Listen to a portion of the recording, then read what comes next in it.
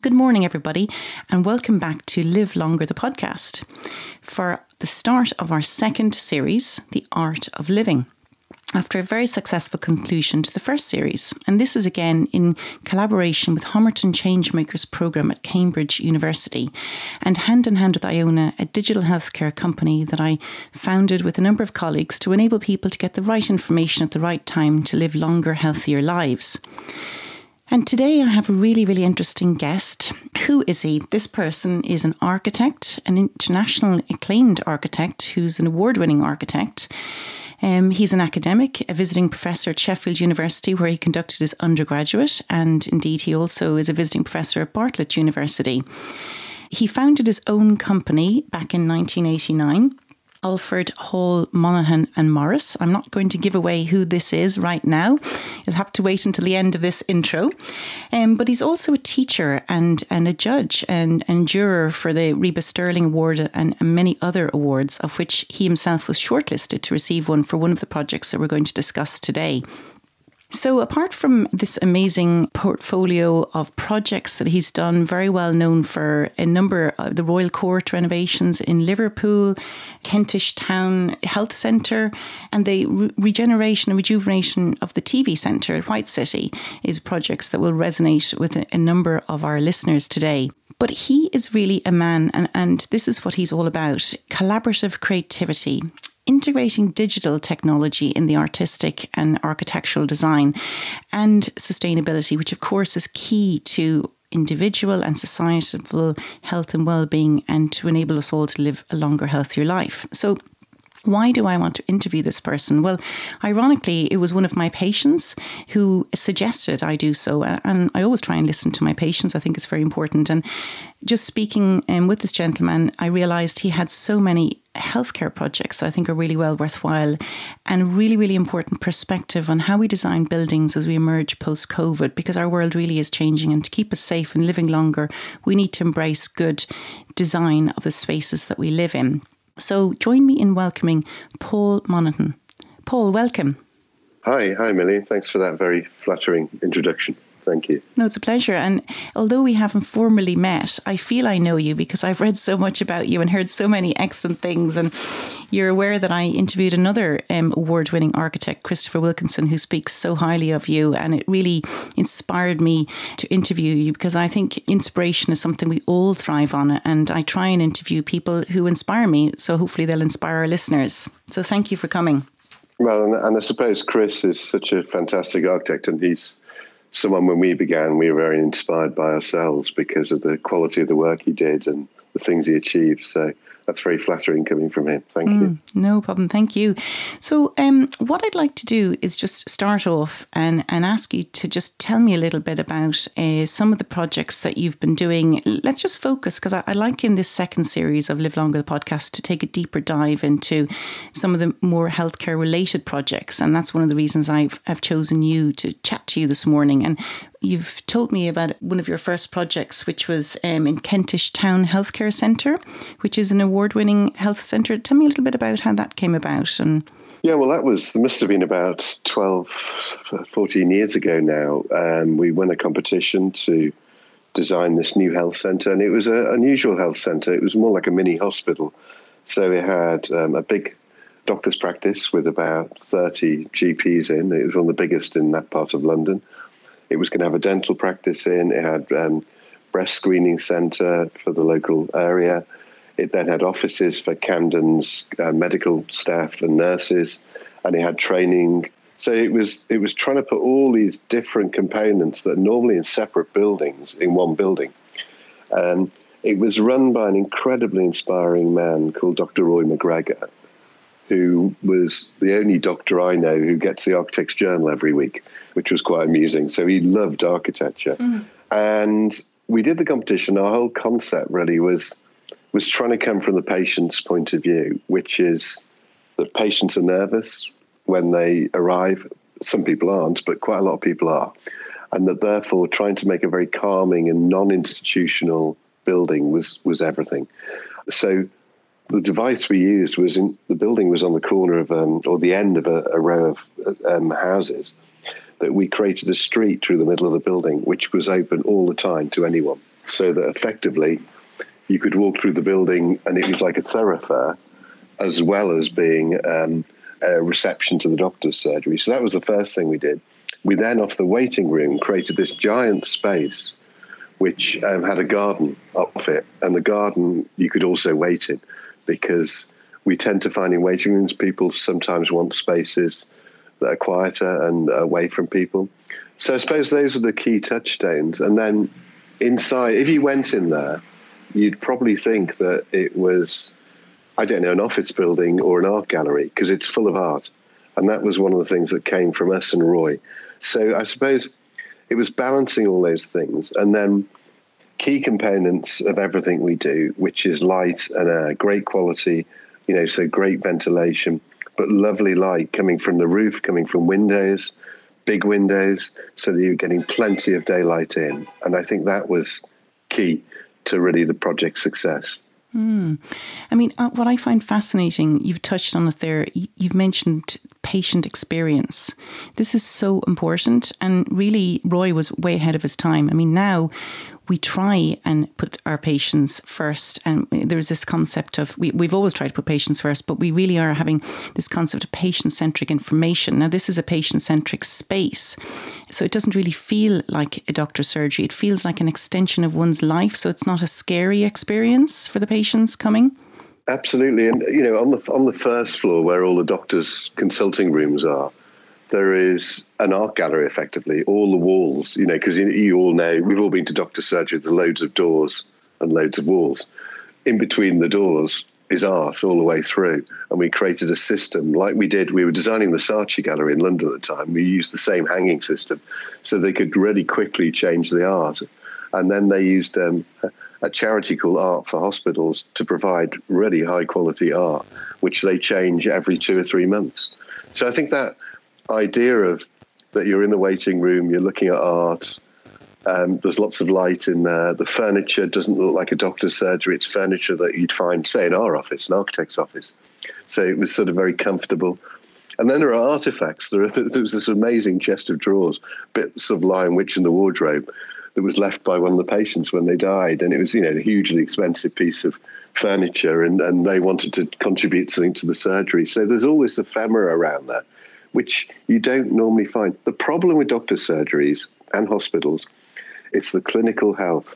So it's to do with surfaces that need wiping down. And what we try to do is and that's what makes doctor's surgeries have lino on the floor and have surfaces that feel very institutional.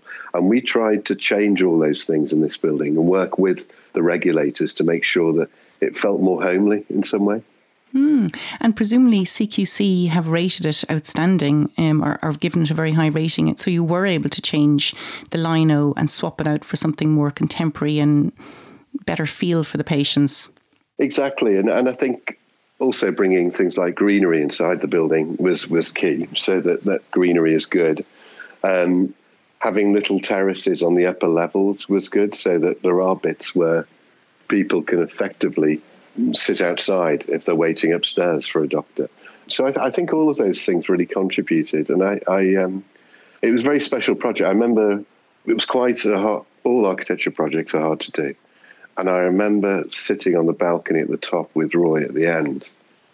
And I said, we've managed to do it, Roy. It was the day the building opened.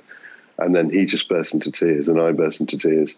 And we couldn't believe we'd managed to get everything through the regulations, get a special building within a standard healthcare budget.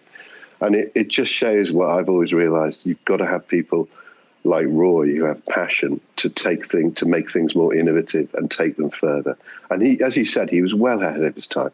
And to be perfectly blunt, very few health centres like that have been built in the last 10 years. That was all, I think, in the Labour administrative, where they put a lot of money into healthcare buildings. And I think it's a great pity, because it's not just hospitals that need to be good, it's small health centres too. I entirely agree. And, and that's private funding. And there is a gentleman I interviewed last week, Mr. Masood Timri, an ophthalmologist, and he managed to get the trust in West Sussex to sell land. And then he designed an ophthalmology outpatients. And it's all around the science of creation, from chaos to synchrony. And he's a photographer. And so he actually has this art gallery within his ophthalmology department with a number of award-winning photographers and his own work donated. And it is an incredible experience. But one of the ladies who donated an important photograph, Marilyn Davies, I believe she actually photographed Einstein in the 50s. She said when she went along, I know, amazing, she donated a number of her photographs, but she said, I noticed that the patients were still looking at TVs and they weren't looking at the pictures. So I think now they've taken out the TVs to really, really ground the patients in some, more natural entertainment, shall I say. Well, the other thing we banned in the health centre, because normally, I know I went for a blood test a while ago in the hospital near me, and it's just full of signs on the wall telling you not to do things, telling you the day, which make you quite anxious anyway, but also are a complete mess. So the way doctors it's just known that you just stick things on the wall with blue tack, or we banned all of that in Kentish Town. There was one little notice board, like a village green notice board, where they were all on. And it's amazing just doing small things like that, how suddenly it looks uncluttered and feels more relaxing. Because all that mess makes people more anxious, I think. And whereas you look at one of the things about art is it makes you pensive, thoughtful, and can fill you with delight or other emotions. And I noticed that particular surgery, again, are ahead of the game with their digital technology infrastructure, online bookings they've had for a long time, and they've won awards for the quality of their practice, not just the surroundings. And it resonates with me that when you take the trouble to think about the building and build it from scratch, then of course every other little detail that person is going to put in the same degree of effort. So I'm not surprised that year on year this practice win awards for the clinical care as well as the environment. Yeah, I think that, as I go on, I realise how groundbreaking they were. I think I told you the other day they're 150 years old. They were set up in Kentish Town, and Kentish Town is a really odd demographic. Half of it is incredibly wealthy, and the other half is incredibly has a lot high levels of poverty and high levels of disability, because it's just in that crunch of London before it gets much richer, I suppose. And they were set up in the 1880s. And the rich paid for their healthcare, and that allowed them to treat the poor. And that's been their edict. They were one of the only doctors not to vote for the NHS in the late, which I was always amazed, or always tell me how most doctors voted against the NHS in 1946, how times have changed. But that then comes through to the way they treat people now. But there were two innovative things they did. They were paperless from 2012, which is 10 years ago or 9 years ago, which was very unusual. And then none of the doctors had their own room. They had a tray which they put their family photographs on, any of their papers, put it downstairs in the main office. And we had signs that were magnetic that you put onto the door with the doctor's name on. And that meant you didn't have one doctor who was only there 2 days a week with his room empty all the time. All the rooms were used all the time. And it was such a simple idea, but no one's really ever done it. No, and very good for the doctors too, because speaking as a doctor, I worked in a fabulous hospital, the Royal National Hospital for Rheumatic Diseases, when I moved back from Canada first. And that was actually funded by the rich to get lepers off the street of Bath in 1700s. But it has been an institution in Bath for many years.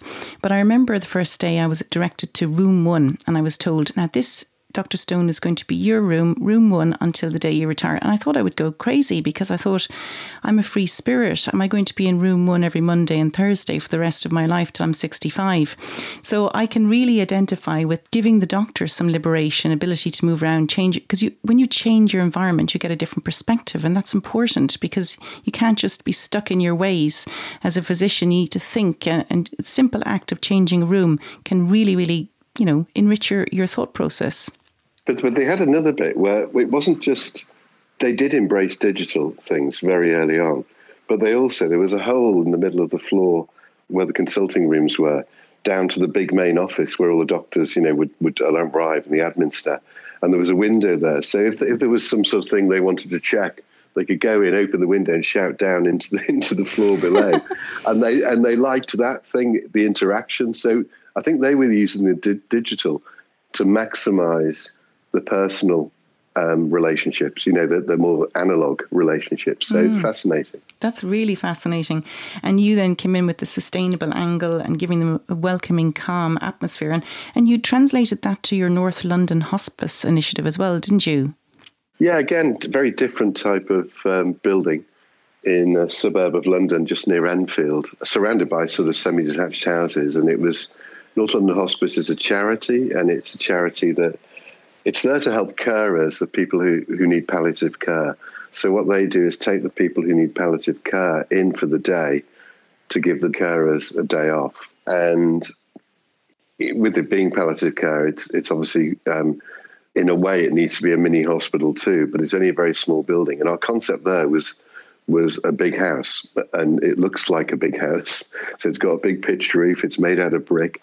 Every window is different. So every room has a different orientation with its windows. So some have corner windows, some have floor to ceiling windows, and some have sort of special picture windows. And that was really important to us. Again, light and air, a connection with a garden behind. So there was this sort of secret garden behind the building, which was really important for people who maybe just want to get outside. And, that's down to what the chairs are like, because obviously people who are quite ill and people who are old anyway have trouble getting out of a chair, and architects always making inappropriate chairs because they like the look of things. So trying to find a nice chair that was really good, and we found one. We had things like a hairdresser in there, just a small hairdresser, where I used to, sorry, it sounds a bit fancy, but I go to Charles Worthington because I designed, who's quite a famous hairdresser. I don't know if you see him, but I went there because I designed his first hairdressers years ago. Mm-hmm. So I photographed what they had there and made sure they had what a Charles Worthington customer would have in their hairdressers there. And little things like that. Again, brickwork and natural materials, so no clinical, everything was timber floors, and there was some carpet in some parts, really beautiful finishes, places for art. And at the heart of it was this giant kitchen and sort of dining room, which had windows on either side. And, it's a very moving place to go to because the carers who look after the people there, the staff themselves, it's quite a traumatic job all day long, looking after, I don't know, in one day they could have maybe a maximum dozen people who are very close to the end of their lives with lots of different issues. So it's a really important place. And things like a lot of them have wheelchairs, so the ability to move around, to have wide corridors, and the corridors being pleasant places. So I think that was important. But you mentioned sustainability. That was really key to the clients at North London Hospice, that there was something about sustainability, in something about the idea you were protecting the earth, you were letting life go on, you were prolonging the life of that area by using the building itself. And that went from solar cells on the roof. We had bat boxes because there were bats on the site, and we had these little bat boxes built in because you have to, if bats are in a certain area, you can't just suddenly move them. They don't just suddenly move house. So we had bat boxes, we had sedum roofs, so like a growing roof. And then, fantastic little things like a heat pump that provided hot water and heating. So it was a really special building for us. And again, all of it was about coming from the patient's point of view, or in that case, they're not really patients. They're there to have a good day. There's art classes. They're there to enjoy their day. So, and it was all about coming from their point of view, from arrival, so that we know a lot of them get dropped off by a car. So it's like a porte cochere, like you would get in a hotel. So if you got out of the car, you wouldn't get wet. Sliding doors when you go in, and beautiful art when you go in. It feels like you're arriving at a small hotel, and that you feel lifted, hopefully, when you go there. Living life longer and healthier. Even if you have a terrible illness like cancer, it still means you can still feel well. And what you're doing is you're enabling people to live longer, healthier. Yes, their life is, by virtue of having cancer, going to be shortened.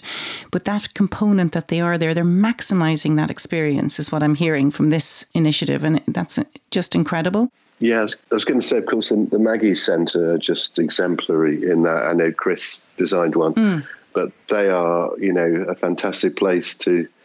I've had friends who visited them, and they're just such an uplifting place. And I think a lot of it is the architecture because they're so beautiful. They're really stunning and relaxing at the same time. Yes, and I was involved in another initiative in Circle Health. It's now owned by BMI, but the first hospital in Bath looked out over the beautiful, stunning scenery. They brought Mandarin Oriental staff for the food. In fact, the food was critiqued for being too rich, but all of this combined to give a good patient experience, which I think is fundamental to what we're trying to do to help our patients. You've hit the nail. Some of the things to do in health buildings are so simple. A room with a view means everything. Actually having a fantastic view is such a simple thing to do normally, and it's not, doesn't cost money. So I think those things are the simple things that if you get them right, they make a massive difference. No, absolutely. And, sadly then there are some people that, succumb in life, and your next project was I think it hasn't finished yet, the Older Centre. But my understanding from what you explained to me is that this is going to be a centre where people who have lost a child. Now, this is something that's very close to my heart. My own daughter had neuroblastoma, a form of cancer, but I'm so privileged and lucky and honoured that she did survive. But there were times where I was told she would die, and times I thought she would die, and there wasn't really anywhere that we could go to have counselling. So I think this is just an incredible initiative, and I want you to tell us a little bit about that as well. Yeah, well, it's an extraordinary project, and it is now open, but it opened during lockdown, so it's not really fully open yet. It was built in lockdown as well, so we couldn't get it. It's in Liverpool. It's on the road I lived in, and so that's why I wanted to go for it. It's part of Alderhay Hospital, which is the biggest children's hospital in Europe, I think, which is a brand new hospital now. It was quite Victorian hospital, and I was there, and I thought, what a fantastic opportunity. And also, I thought my mum still lived there, so I thought I'd be able to go and see my mum more. But unfortunately, she passed away just before it started on site. So, sorry to hear that. I had my I had my own. The building became even more special for me in a way. So there's the building. We won the competition, and the whole building is about dealing with families who have had a bereavement. So it's very, very different to North London Hospice, but some of the same devices are needed. So this is all about how you in some way can be helped a little bit when children or older children pass away. And of course, what we were briefed very early on, that you will never ever recover from that. And I think they described it as like an egg, a fried egg, that you then build your entire life around that child for the rest of your life. So that child is always part of your life, and that's what they mentor and talk about to try and help to create some sort of healing. I mean, I remember going there, and the brand new hospital is quite a big building, and we were building a new building next to it, and it was the client. We went to a little garden which was a sort of peaceful garden for the hospital, and I noticed a load of cigarette butts on the floor, and I said, "Do you let people smoke here?" And he said, "You try and tell someone who's lost a child to stop smoking." So it was really moving, and everyone who works in the centre has lost a child, and there are several components of the building.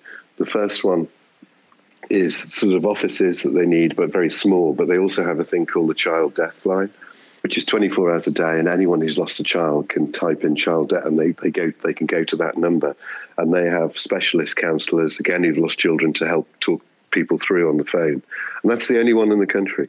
This building, by the way, is the only one in the country, which I find staggering. I know, you were telling me you've been to Great Ormond Street. I think they have a small little room, but this is the only purpose-built room for helping counsel people. And people go there for years. So the second part of it is like a room that is for either yoga or briefing or teaching. And then the centre, again, just like a Maggie Centre, just like North London Hospice, is this giant living room with a kitchen at the other end, with windows, full-height windows each side. And then finally you go through another bit and you go to the counselling rooms, which are small rooms. It's all about natural materials. So there's timber floors all the way through. Brick walls are exposed, art on the walls. But our big idea was the book, The Secret Garden. And The Secret Garden is all about the idea of loss and how you deal with loss, and how this neglected garden that then is manicured into better shape heals the sense of loss for that family. And that's, so if you like, the whole building has got this walled garden all the way around it. So whenever you're inside the centre itself, you're looking out into this beautiful landscape.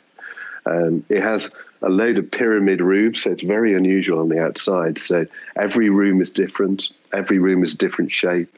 And even things like the toilets are big, very luxurious is the wrong word, opulent, I'd say, because people sometimes go in there and cry and they need, a chair in there just to be by themselves. So I suppose this was a sense of, we learnt a lot from North London. The difficulty, of course, is you can't help anyone who's lost a child, and that's the real sense of, it's a very moving building to be in, because you just sense that loss, and it brings out your own grieving. I found it helped me deal with my mother, to be honest. It's not, they always say it's not just about children, but anyway, that's what the building's about. But I'm hearing that, you have such an intricate knowledge of the experience of the parent as they go through the grieving process without actually having experienced a loss of child yourself. This tells me that you must really listen and interrogate very closely the client and spend time with them to get this sense of empathy. Or how does this come about in your journey to design a building like this? I think, again, I talked about Roy being an amazing client. These people were too. They were passionate about it, passionate trying to tell us about what it might be like to be going in there and the sort of sense of space that you needed, the scale of space, the intimacy in there, down to the tree is a major symbol for them. So there's a tree in the main living room which has loads of leaves on. And what happens every year in Liverpool Cathedral, everyone has a leaf and they write a message to their lost one and put it on the tree. And then that tree is taken to the centre for the year as a remembrance for everyone. And so there are things like that are really important symbols for people. So you realise there are things about memory that really help people get through things. But I think it was really listening to them and realising that when you were in a room and maybe you were crying or you were very, you're feeling traumatized, that room felt very safe. That room felt like no one could hear, that no one could see in. And that was really key. And that's why looking out into the garden was really important too. So that that the garden, you just look out and you can't see anything but the plant. So I think it was, in a way it was trying to translate that. And then we had videos, CGI videos to try and help them imagining it. And, then they contributed hugely. We talked a lot about the furniture, trying to make the furniture feel like you were at home. Again, this non-institutional thing. So, and I went there, I'm going there this afternoon, but I went there about 2 weeks ago, met a lady whose daughter was having some therapy at that time. And she just said her daughter loves coming here because it's such a lovely building and she feels so relaxed when she walks in. It's quite special as an architect when someone tells you that. So, and it's had, on Twitter, it's had fantastic reactions to the few people who've been able to go there. And I suppose as an architect, it's very rare you can do something that maybe helps someone. I mean, I'd say schools and healthcare buildings are the two things that we can do that can, in a small way, add to improving people's lives or outlook on life. And also their sense of wellness.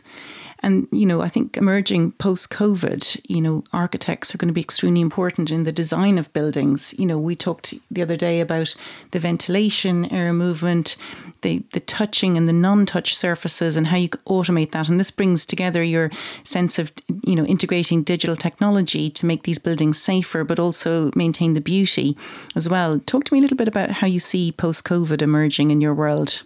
Yeah, well, as well as health centres, we do a lot of other things like housing and offices, as well as schools, etc. But if I take those two as things that are probably going to be most affected, I think if I take housing, I think what happened is that the need for outdoor space. Well, number one, but before COVID, the growing interest in sustainability and the importance of it, and finally people twigging that we have a climate crisis, and the government and most governments realizing that, is the first thing. So people have got more interested and more activated in terms of climate.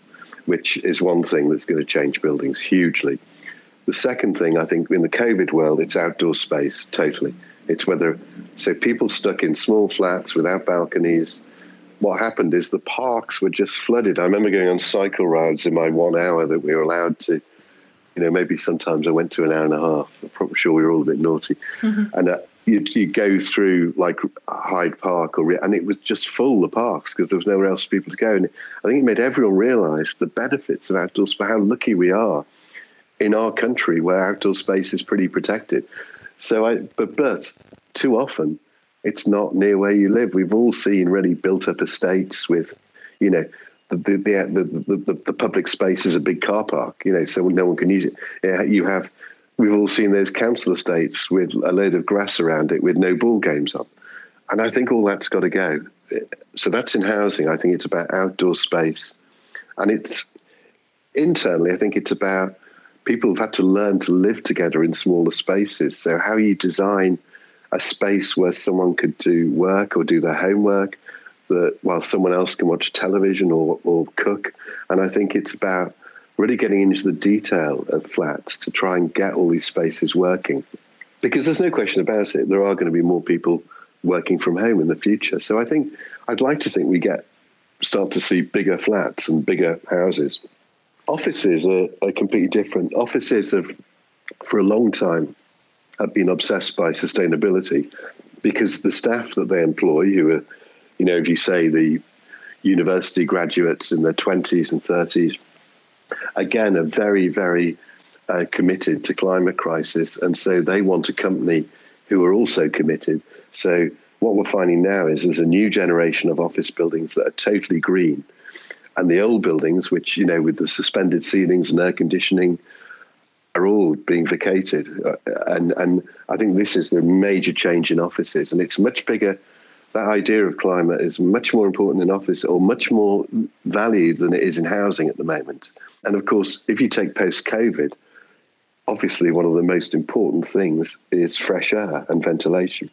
So we're lucky here in my office in London. We've got a very green building where we have what we call air conditioning. In the room I'm in at the moment, I've got some, because when you've got, say, 8 people in a meeting, you need ventilation. That's the only way to do it. But in our main office, it's all opening windows. It's all natural ventilation. So airflow is everything. Space is important. So now people were crammed in before lockdown. We've probably all worked in offices that are absolutely computer to computer, banging into people.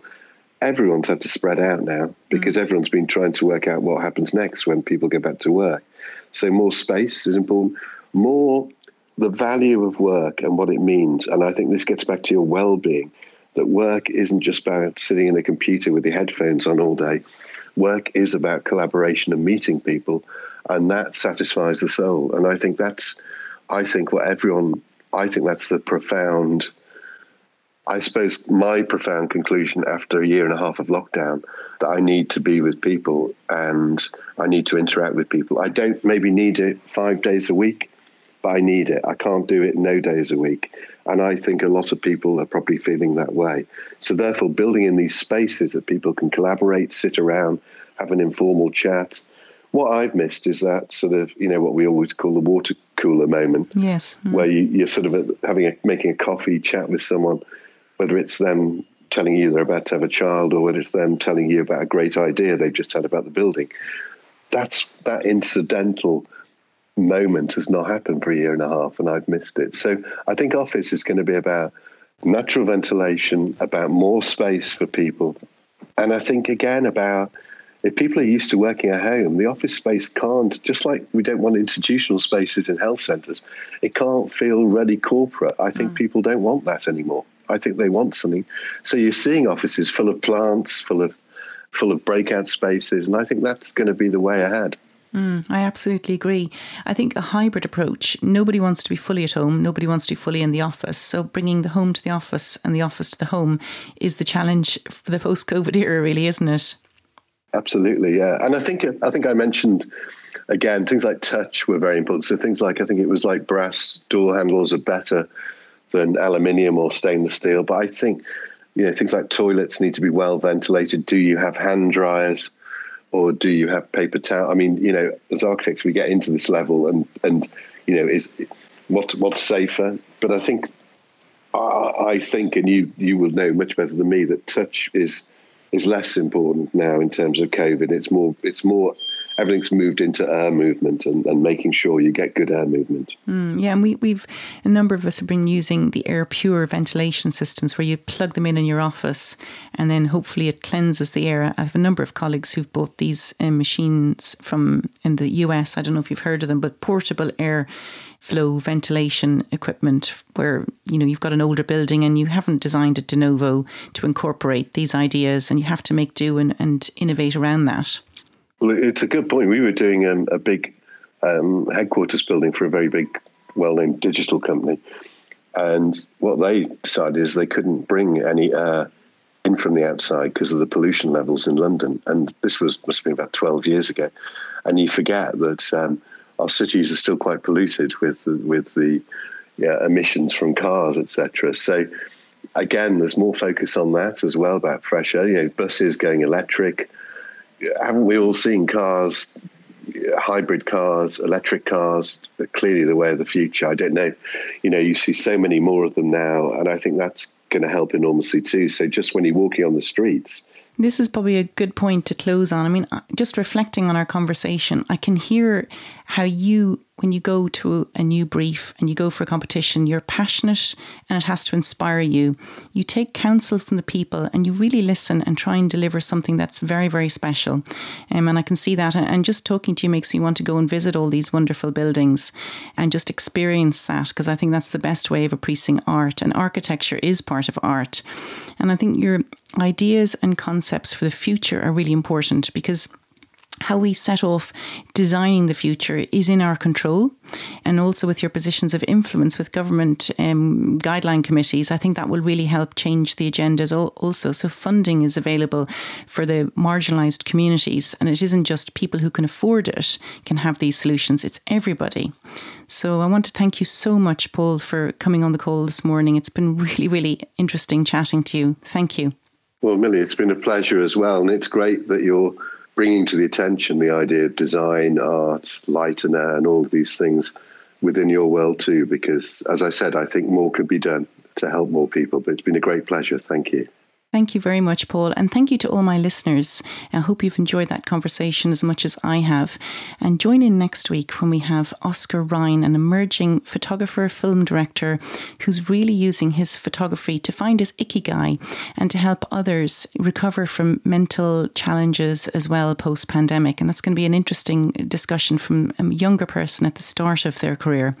And if you want to give any feedback, please feel free to do so at hello@livelongerthepodcast.com. Thanks for listening. Bye for now.